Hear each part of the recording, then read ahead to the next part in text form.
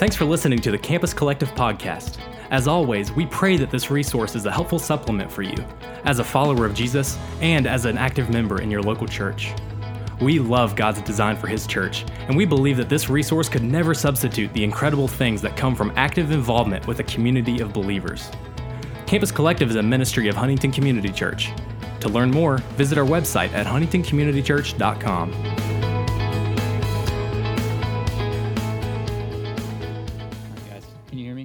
Good? Yeah? No? Okay. All right. My name is Michael Loveday, and I'm on staff here with Campus Collective. Also, I am the director of Student Collective, which is our youth ministry with HCC. I'm really excited to be here with you tonight, getting to dive into God's Word, getting to look at Hebrews 3, 7 through 19. If you want to go ahead and turn there, you can. But also, I'm very nervous to be up here. I think of myself as an extrovert and very high energy, but this terrifies me. And the only other thing that does that is dancing. You can ask my wife. I don't dance at weddings. Every time we photograph one, I stand there in the corner awkwardly with a camera. So this makes me nervous. But I wanted to start a little bit differently tonight, and I wanted to share my testimony. I think it's important for you all to know a little bit who I am, how I was before Christ, how God transformed me, and now what I'm doing now. And I think it ties together pretty well, just seeing how my heart was hardened towards God, okay? So growing up in the church, I went to a Nazarene church. Actually, I went with Royce Bradley in the back who married Jake Bradley, and she will be able to testify to a lot of stuff that I'm about to tell you. I was a wild child. I could not focus in church. Sunday school, I could not pay attention unless I had a crayon and some colored pencils or something in front of me. Her parents were my Sunday school teachers, but I was all over the place. But I went to church every Sunday, every Wednesday. I felt like I was born in that church. My dad was a Sunday school teacher. But my theology of salvation was very messed up. I believed that I had to do this or be good or to read my Bible or live this certain way to be able to have salvation. Completely diminishing what the gospel is. Completely diminishing that if I repent of my sin, believe in Jesus, that's what gets me into eternity in heaven. But it wasn't until probably about my freshman year of high school that I started to see that the way that I was living my life wasn't it, that I didn't truly believe in God. My freshman year of high school, my mom's dad got very sick.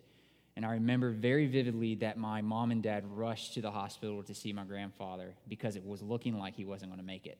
And I remember that night that I prayed to God, Lord, if you say who you are, Lord, don't take him.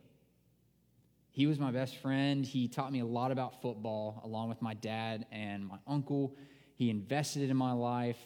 He toughened me up, even though I think I'm not tough at all. But he invested in me. And I prayed to God, Lord, don't take him. If you say who you are, please give him just a little bit longer. And then shortly after that, my dad came back home, and he broke the news to us that he died. I was devastated. I was crushed. This was the first death in our family, and I didn't know how to handle it. And all I could think of is, God, how could you do this? I hardened my heart to God. I rebelled, and for what felt like forever, but it was only a year and a half, I hardened my heart and sinned and lived a life of unbelief. And it wasn't until at the end of my sophomore year, whenever I quit football, I felt the Lord tugging me more towards him. I invested more time with the youth. I got discipled by my youth pastor. I went to these conferences, and in that conference, the speaker was talking through John 3:16. And for those of you that don't know it, it's for God so loved the world that he gave his only begotten Son. Whoever believes in him shall not perish, but have eternal life. But he was specifically talking about that believe is more than just believe, it's trust. And I was not believing. I was not trusting God with my life. I knew of God, and that's what I thought all I had to do was to get into heaven, was to know God. But I did not have a relationship with him. I just knew him. It was that night that I surrendered my life to God on July 8th, 2009, and ever since then, God has been opening doors for me to continue to serve and see where he is working so I can join in. That's why I'm here. That's why I'm serving in the youth ministry. That's why I'm serving and up here right now with Campus Collective. And I feel like this is super important for me to share my story so we can see the rest that we can have in Jesus Christ through his salvation, but also for me to share that my heart was hardened towards him, that I was an unbeliever, I was filled with bitterness and sin. And this passage tonight is going to look at that. Hebrews 3, 7 through 19 talks a lot about the hardening of hearts that the Israelites had in Egypt. And this is a very encouraging passage, but a very heavy warning for us to endure in the faith and to exhort us against hardening our hearts. And tonight we're going to be looking back in the Old Testament, seeing the model of the Israelites of what we should not do in our faith, and then also seeing in the New Testament what we should be doing in our faith. And the believers in the New Testament will show us how to focus around the idea that through faith we have rest.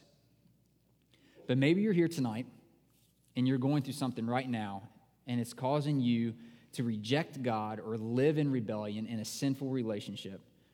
Maybe you're questioning God because of something going on in your life, or maybe you're just here and you just don't flat out believe. Maybe you're just here for the snacks. I don't know what the snacks are, but I'm sure they're going to be great. But maybe you're here just to see your friends and hang out with them. And I get it. I was there. In high school, that was the exact same person that I was. I went to the youth group, I put on a fake face, and thought that I was doing what I needed to do. But hardening your heart will not help you. Not believing in him or casting him out will not help you. The only thing that will help is believing and relying on him more during that time of difficulty and resting your faith in him. Knowing that Jesus died in our place, giving his life so we have life and rest in him. And what I want us to understand tonight, if you want to write this down, it's kind of like the main idea of what I'm going to try to get across is we have to be careful to not harden our hearts in rebellion against God, but to take care and exhort one another in faith to share in God's rest. And to get to that main idea, we're going to cover 3 points. The warning against hardening our hearts, the call to take care and endure, and the result of a hardened heart. And my prayer for us tonight is that we would see God speaking through his word, that we would be able to listen and obey what he is saying, and honestly, that he would soften our hearts and break our hearts for what breaks his. But we honestly do have a lot to talk about, so let's just go ahead and dive in. We're going to be in Hebrews 3, 7 through 19.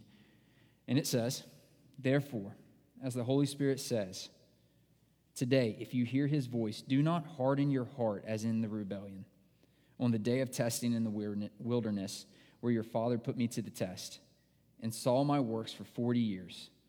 Therefore I was provoked with that generation, and said, they always go astray in their hearts. They have not known my ways. As I swore in my wrath, they shall not enter my rest. Take care, brothers, lest there be in any of you an evil, unbelieving heart, leading you to fall away from the living God.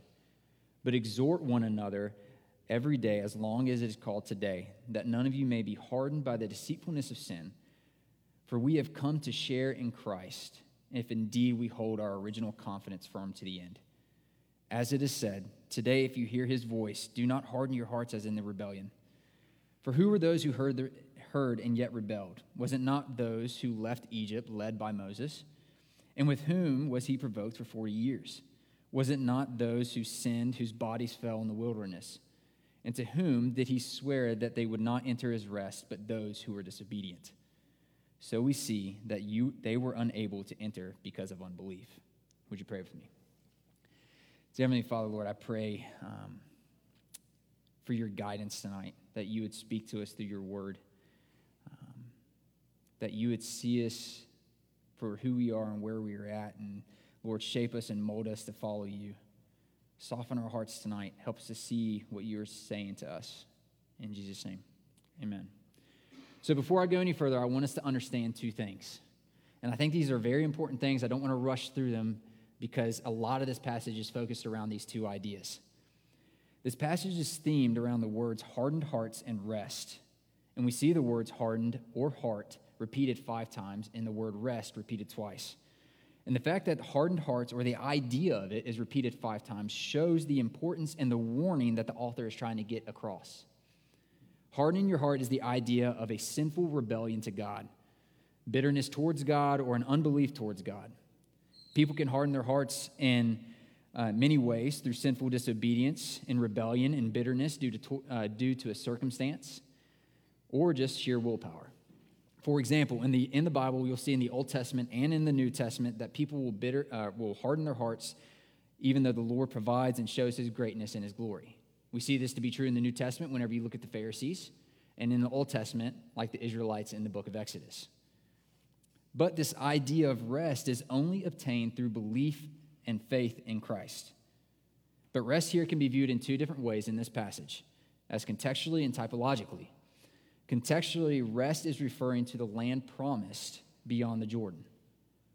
But typologically is a foreshadowing of the future rest of the new creation, which is meaning the future glory that we will have with Christ.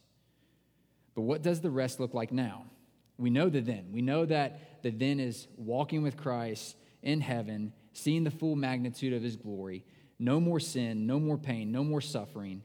But for the now, we can see rest as peace and comfort that the Lord is with us through his Holy Spirit, his guidance, his grace that he shows us, and the victory that we have through him. But now that we're on the same page, I love the way that the author starts in verse 7. He says, therefore, as the Spirit says. The Holy Spirit, or the author in this book, does something absolutely incredible with this introductory clause. He prefaces the quote in Psalms that we are about to see is through the Holy Spirit. This is huge, and I don't want to sidestep this because what he is affirming is the divine inspiration of Scripture. When he says the Holy Spirit says, this statement accomplishes two things. First, it affirms that God is the author of Scripture. We see that when Scripture speaks, God speaks. That when we hear, read, study, or sing Scripture, we can confidently know that God is speaking to us. Second, it affirms the living character of Scripture. Notice how the author uses tenses. He does not say that the Holy Spirit said, but he uses the present tense, says, showing that every time that we open God's Word, the Spirit is speaking and he is living. And we'll see this to be even more true next week in Hebrews 4:12, where it says, for the Word of God is living and effective and sharper than any double-edged sword. So what we are reading today is from the Spirit, warning us and encouraging us and pushing us to be more like Christ through his Word. The author continues with these words of the Spirit, quoting Psalms 95, 7 through 11. He continues and says, today, if you hear his voice, that's the end of verse 7, but in verse 8 he says, do not harden your hearts as in the rebellion, on the day of testing in the wilderness, where your fathers put me to the test and saw my work for 40 years. The author here is getting us to see the urgency of what he is talking about. He says today. He's not talking about tomorrow. He's not talking about next week or whenever you are good and ready. He is saying today. But what and who is he talking about? In verses 8 and 9. He says the words rebellion in the day of the testing in the wilderness, fathers, 40 years. And this is why I love that the Spirit points us through God's Word, causing us to study every single bit of it. So let's look back. Let's look back to understand what the author is actually talking about whenever he says hardening of hearts and rebellion. And you don't have to turn there. We're going to be going through the book of Exodus. Not the whole book, but we're going to be looking through the book of Exodus. And I love this book. I love studying it. I love seeing how God shows us his provision, his patience, his wrath, the hope that we have in him, seeing that Christ is the Passover lamb whose blood was sprinkled on the doorposts of our hearts so that we can escape the bonds of slavery. And although this hardening of hearts and the rebellion happened in the wilderness, we have to understand what happened before this situation. And seeing the magnitude of the rebellion and the sin that the Israelites were in this story. The people in the book of Exodus were escaping Egypt by God working through Moses. When they were being pursued by the Egyptians after the plagues and after the Passover meal, they came to the Red Sea and had to cross it before they entered into the wilderness. At the crossing of the Red Sea, it seemed like all hope was lost. The Egyptians were pursuing them with horses, with chariots, with swords, and it surely looked like the Israelites were going to die. This is where the Israelites started grumbling, hardening their hearts, and living in rebellion against God, questioning him. Exodus 14 says this in verses 11 and 12. Is it because there are no graves in Egypt that you have taken us away to die in the wilderness? What have you done to us in bringing us out of Egypt? Is not this what we said to you in Egypt? Leave us alone that we may serve the Egyptians. for it would have been better for us to serve the Egyptians than to die in the wilderness." He continues even more in chapter 16. "And the whole congregation of people of Israel grumbled against Moses and Aaron in the wilderness. And the people of Israel said to them, 'Would that we had died by the hand of the Lord in the land of Egypt, when we sat by the meat pots and ate bread to the full. For you have brought us out into the wilderness to kill this whole assembly with hunger.'" And in chapter 17, he says, "But the people thirsted there for water, and the people grumbled against Moses and said, 'Why do you bring us up out of Egypt to kill us, our children and our livestock with thirst?'" Even after all the Lord did, the miracles that he performed, the outstanding things that they saw, in showing that he is God, they still rebelled and questioned him. He parted the sea, which is a massive body of water. Later, he provided bread in the wilderness when there was nothing around, and he did this until they were full, and he did this for multiple days. He even provided water for them over and over again, but they rebelled. They questioned, they tested, and they hardened their hearts against God. The people desired to live in unbelief and desired to go back in slavery and punishment instead of trusting God and entering into his rest. They failed the testing that the Lord was putting them through. This is what the author of Hebrews is talking about in verses 8 and 9 in chapter 3. The author shows his audience why Israel failed to enter God's rest. The forefathers, the people of the Old Testament, failed to keep their hearts God-oriented. Though they saw the works of God, they continued to put God to the test and rebelled against him. And this is something that we see repeated over and over again in Scripture. This is something that we see in our lives today. Maybe you've shared the gospel with certain people in your life, but they still continue to rebel. Maybe that's you in this room. Maybe you have heard the gospel before, but you continue to live a life separated from Christ. And this is something that Hebrews 3, 10 through 11 shows that cannot go unchecked. That there is a punishment for this way of living. And this is scary and should be a huge warning and wake-up call for us. Because this is what it says. It says, therefore. So every time you see therefore, it tells us to look back. So everything that we just talked about in Exodus, in the beginning section from 7 through 9, this is the result of what will happen if you do these things. He continues, he says, "I was provoked with that generation and said, they always go astray in their heart. They have not known my ways. As I swore in my wrath, they shall not enter my rest." God was provoked. The loving, patient, kind, compassionate Father was provoked by that generation in the way that they were living. Israel presumed and took advantage of God and his kindness. God preserved them, provided for them for 40 years, delivered them, and kept them alive, yet they tested and grumbled against God. This is incredibly scary. This is something that is going to happen for those that do not walk and believe in God. And we should be terrified for our loved ones, our friends, the people in our life that do not know the Father. Because just as he did for the people of Israel, God will shut out from rest anyone who rebels, walks in unfaithfulness, and takes advantage of God's grace. We have to believe. We have to put our faith in him. We are hopeless and doomed without the gracious gift God provided through his Son, Jesus Christ. If you're in this room tonight and do not believe, please understand you will face the wrath of a loving and jealous God and will not enter his rest. But if you're in this room tonight and you believe, that's incredible, and I'm so thankful for that. But we have to remember and reflect on these things, to not live in a rebellion and live separate from God, like the people of Israel did. Take urgency for today. Know and remember what Christ has done by taking your place on the cross, dying for your sins, and being the perfect sacrifice and payment so you may have his rest. This is exactly what the author is telling us in this next section. So in verse 12, it says, "Take care, brothers, lest there be in any of you an evil, unbelieving heart, leading you to fall away from the living God." We see the author is speaking to believers here because he uses the word brothers. He warns them and he encourages them to take care. And when he says these words, take care, the author is telling us and them to take action. Not to just sit there and let evil creep in and cause our hearts to be hardened.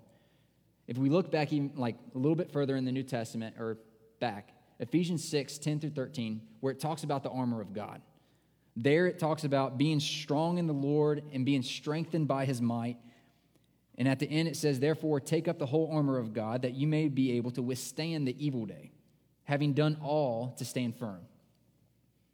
There is a reason that we need to take action, to take care, putting on the armor of God.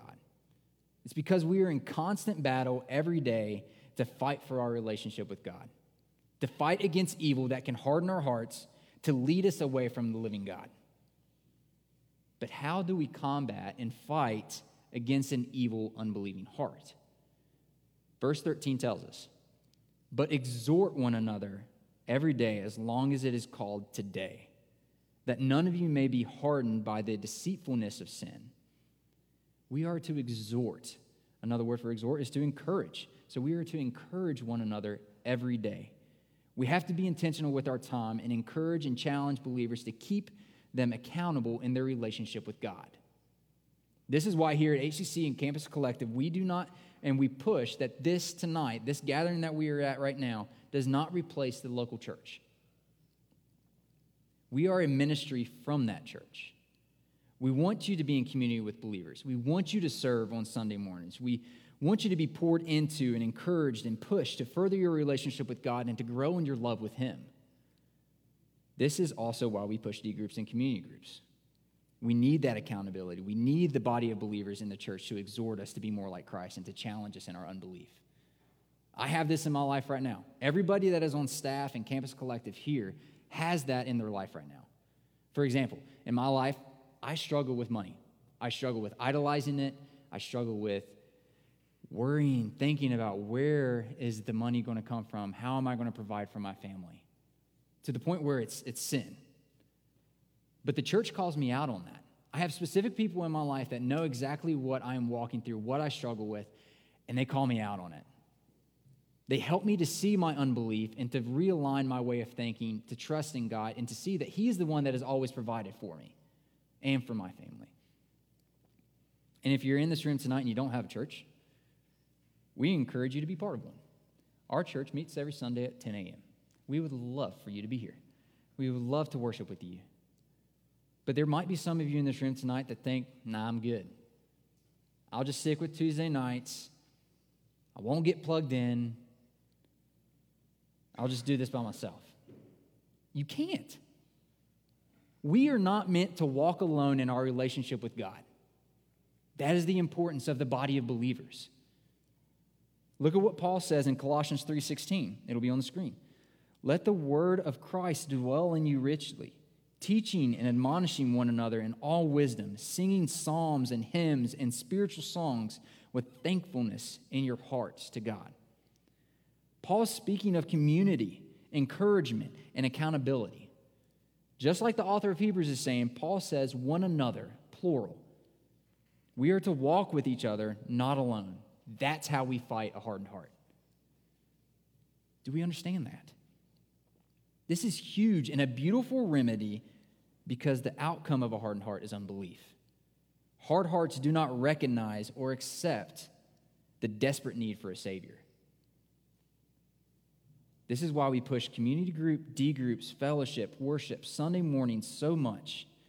We want to remember the gospel, that it was our sin that separated us from Christ, but because of his grace, we have been saved by the payment of his blood and body in our place. We desperately need a Savior, and please, I hope you see that.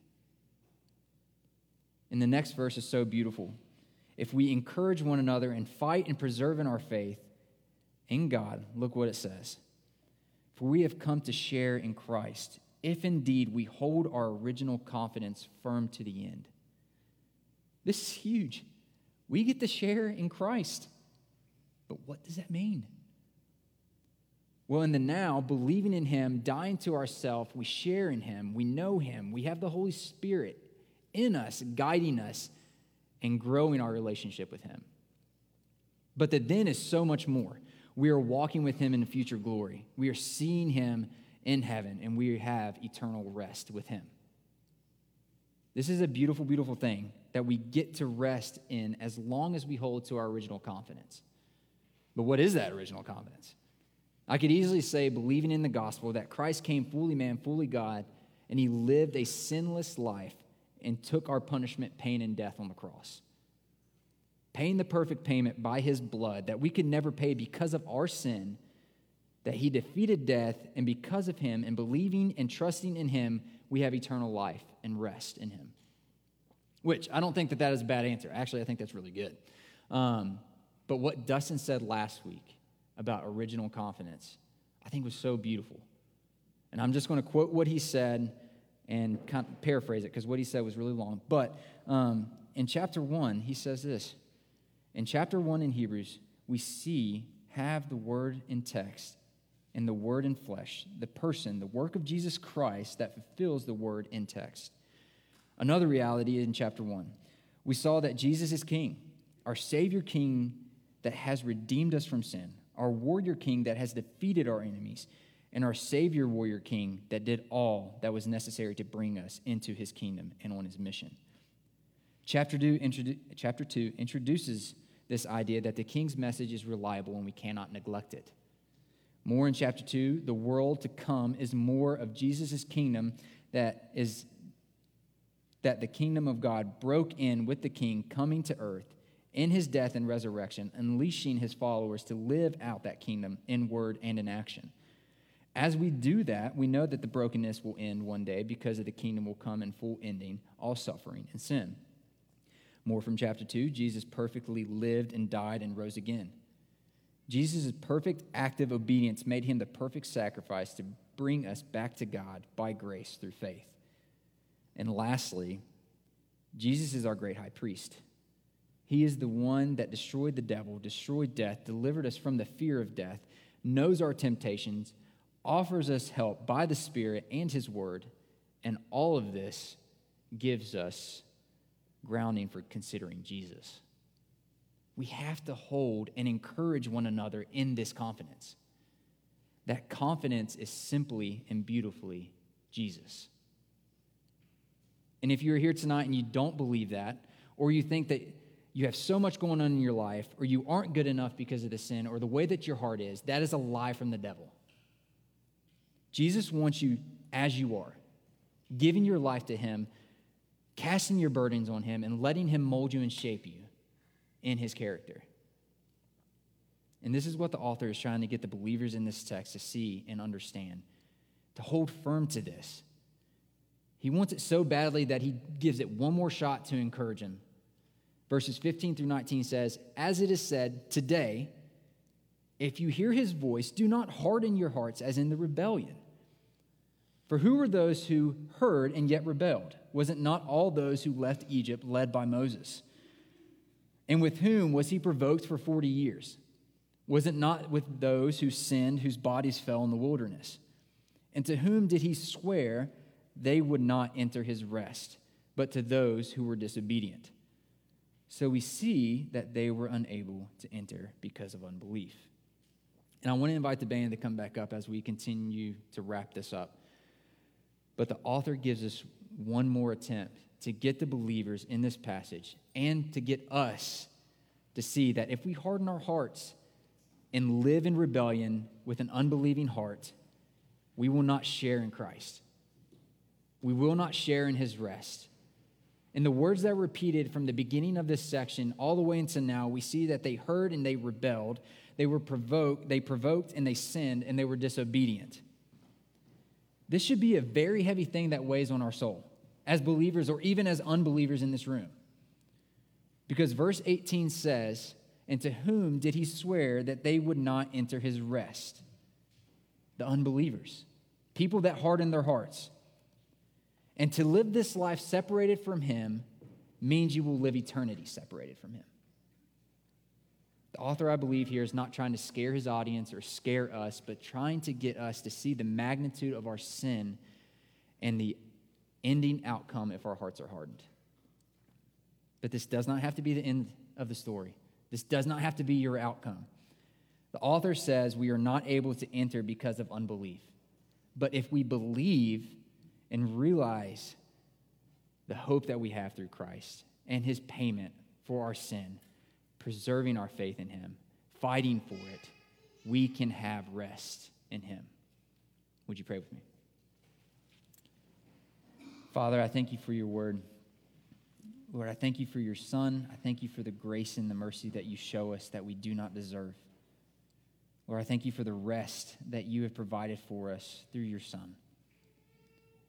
Lord, if there is anybody in this room that's heart is hardened in unbelief and sin, Lord, I pray that you would soften it, that they would see the urgency of today, the urgency of believing in you. Father, as we continue this time of worship, I pray that you would speak to us, show us who you are. Lord, just help us to glorify you as the night goes on. In Jesus' name I pray.